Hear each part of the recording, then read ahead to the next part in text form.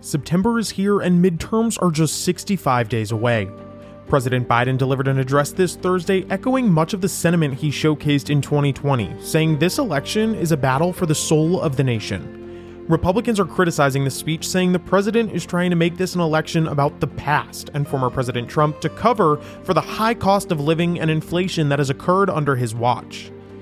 The Mar-A-Lago search remains a top story as the DOJ is doing just what Attorney General Merrick Garland said they would, speaking through their filings. And what exactly does the field of candidates in November look like? We'll take a deeper look at the field and see what early trends might exist. I'm Joe Moronsky, and this is The Political Informant, your place for fact-first politics.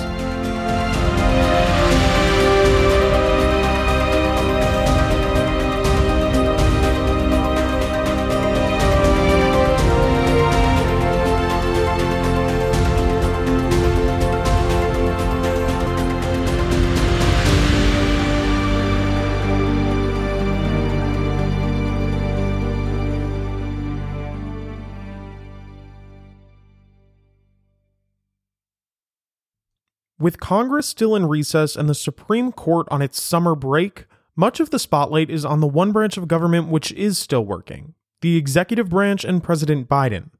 After a relatively successful summer for the administration, including the passage of the Inflation Reduction Act and multiple bills with bipartisan support, such as the CHIPS Act and the PACT Act, the White House is shifting its goals ahead of the midterm elections. Shortly before President Biden tested positive for COVID, the White House said that he would be out more often and on the trail talking to Americans. It was widely believed that this would be a mix of promoting his agenda, talking about legislation, and campaigning for candidates up for election in November. Well, now that is all happening just a little later than expected. It started on August 25th when the president went to Maryland to campaign with gubernatorial candidate Wes Moore. Before the rally, he spoke with donors and said, quote, "What we're seeing now is the beginning or the death knell of an extreme MAGA philosophy. It's not just Trump, it's the entire philosophy that underpins I'm going to say something, it's like semi-fascism," end quote. This remark was widely criticized by Republicans who say not only is it false, but it only further divides an already divided nation. That brings us to this past Thursday, when President Biden delivered an address from Independence Hall. Notably, Biden kicked off his 2020 campaign in Pennsylvania, returning to where it all began to deliver a strikingly similar message. Take a listen. Donald Trump and the MAGA Republicans represent an extremism that threatens the very foundations of our republic. Now, I want to be very clear up front. Not every Republican, not even the majority of Republicans are MAGA Republicans. MAGA forces are determined to take this country backwards to an America where there is no right to choose, no right to privacy, no right to contraception, no right to marry who you love. They promote authoritarian leaders and they fan the flames of political violence that are a threat to our personal rights, to the pursuit of justice, to the rule of law, to the very soul of this country. The very soul of this country. Sound familiar? Well, it should. That line was used a lot during President Biden's 2020 campaign. The White House claims this speech sought to unite the country and address threats to our democracy, but many Republicans disagree. House Minority Leader Kevin McCarthy of California tweeted Thursday night, quote, "Instead of trying to bring our country together to solve the many problems he has created, President Biden has chosen to divide, demean, and disparage his fellow Americans, simply because they disagree with his policies. Mr. President, you owe millions of Americans an apology," end quote. The former president himself even responded to the speech via his own social media platform, Truth Social, writing, quote, "Someone should explain to Joe Biden, slowly but passionately, that MAGA means, as powerfully as mere words can get, make America great again. If he doesn't want to make America great again, which through words, actions, and thought, he doesn't, then he certainly should not be representing the United States of America," end quote. The White House maintains that this was a speech about unification and has said that the president will continue to campaign for Democrats through November.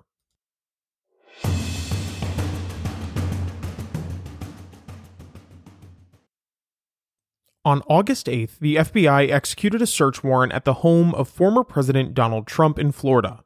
For the first 48 hours, the only information being communicated was coming from the former president himself or people speaking on the condition of anonymity. It wasn't until August 11th that Attorney General Merrick Garland addressed the case. He revealed that he personally approved the decision to seek the search warrant and shared that the DOJ had just filed to unseal the search warrant. It was during this press conference that the Attorney General said the DOJ would speak through its filings and not answer any questions. Over the next few weeks, the warrant, a list of all documents seized, and the redacted affidavit would be released. Here's what we know so far. For over 6 months, the National Archives sought cooperation from the former president in returning these documents to them. In January of 2022, 15 boxes were handed over to the archives, some of which contained classified information. From January to June, the archives made repeated requests for the remainder of the documents at Mar-A-Lago. In June, at least 120 classified documents had been recovered before one more envelope was turned over. Trump's legal team then informed the DOJ and archives that all documents had been turned over, and one lawyer signed a document affirming they had complied with the subpoena that was issued on May 11th. The DOJ requested a search warrant on August 5th after receiving information that not all documents had been turned over. Throughout this all, Trump has attempted to assert executive privilege over these documents. For clarification, any documents relating to a president's duty do not receive executive privilege because they're maintained by the National Archives per the Presidential Record Act. The argument is now being made that Trump did in fact declassify these documents, though no formal paperwork has been found. It's important to note that the crimes the DOJ is investigating do not require classification of documents to be involved. The August 8th search yielded more documents, including ones so highly classified, you need to view them in a locked vault.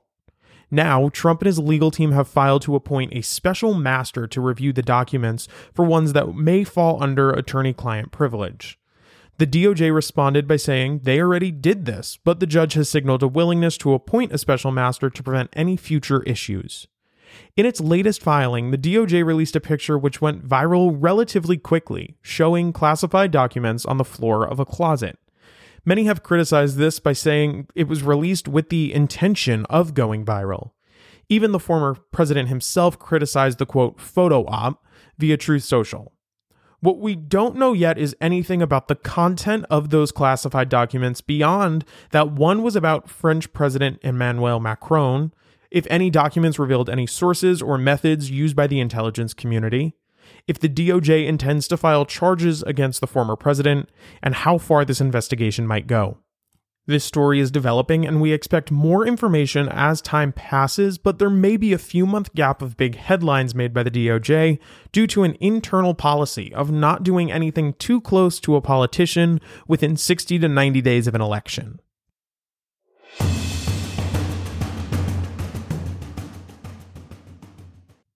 "65 days out from the 2022 midterms, we have a pretty good sense of what the field is going to look like.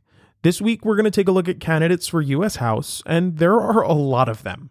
With all 435 seats up for re-election every 2 years, the House is the best chance Republicans have to take control of a chamber of Congress. It's currently anticipated that Republicans will have a majority of at least 15 seats. There are only 4 states with primary elections yet to be held. Massachusetts is set to hold their primaries this Tuesday, September 6th, and Delaware, New Hampshire, and Rhode Island will hold theirs on September 13th. Louisiana is interesting because they don't hold primary elections, but operate on a majority vote system.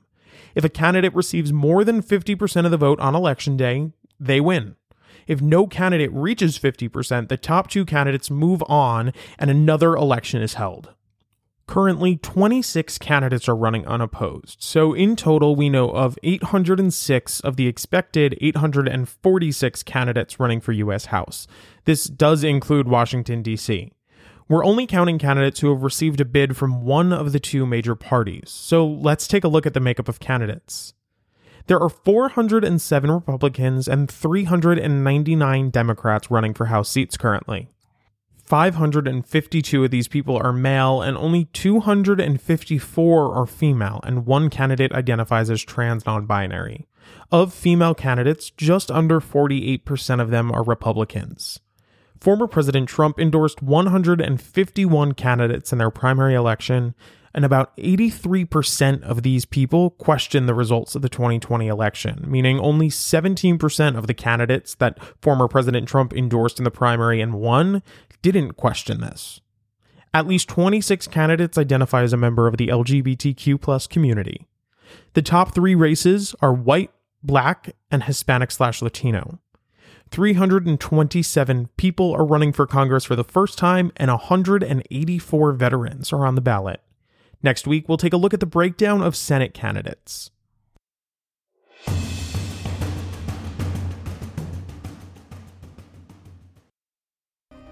That's all this week from me. Stay tuned and stay informed. I'm Joe Moronsky, and this is The Political Informant, your place for fact-first politics.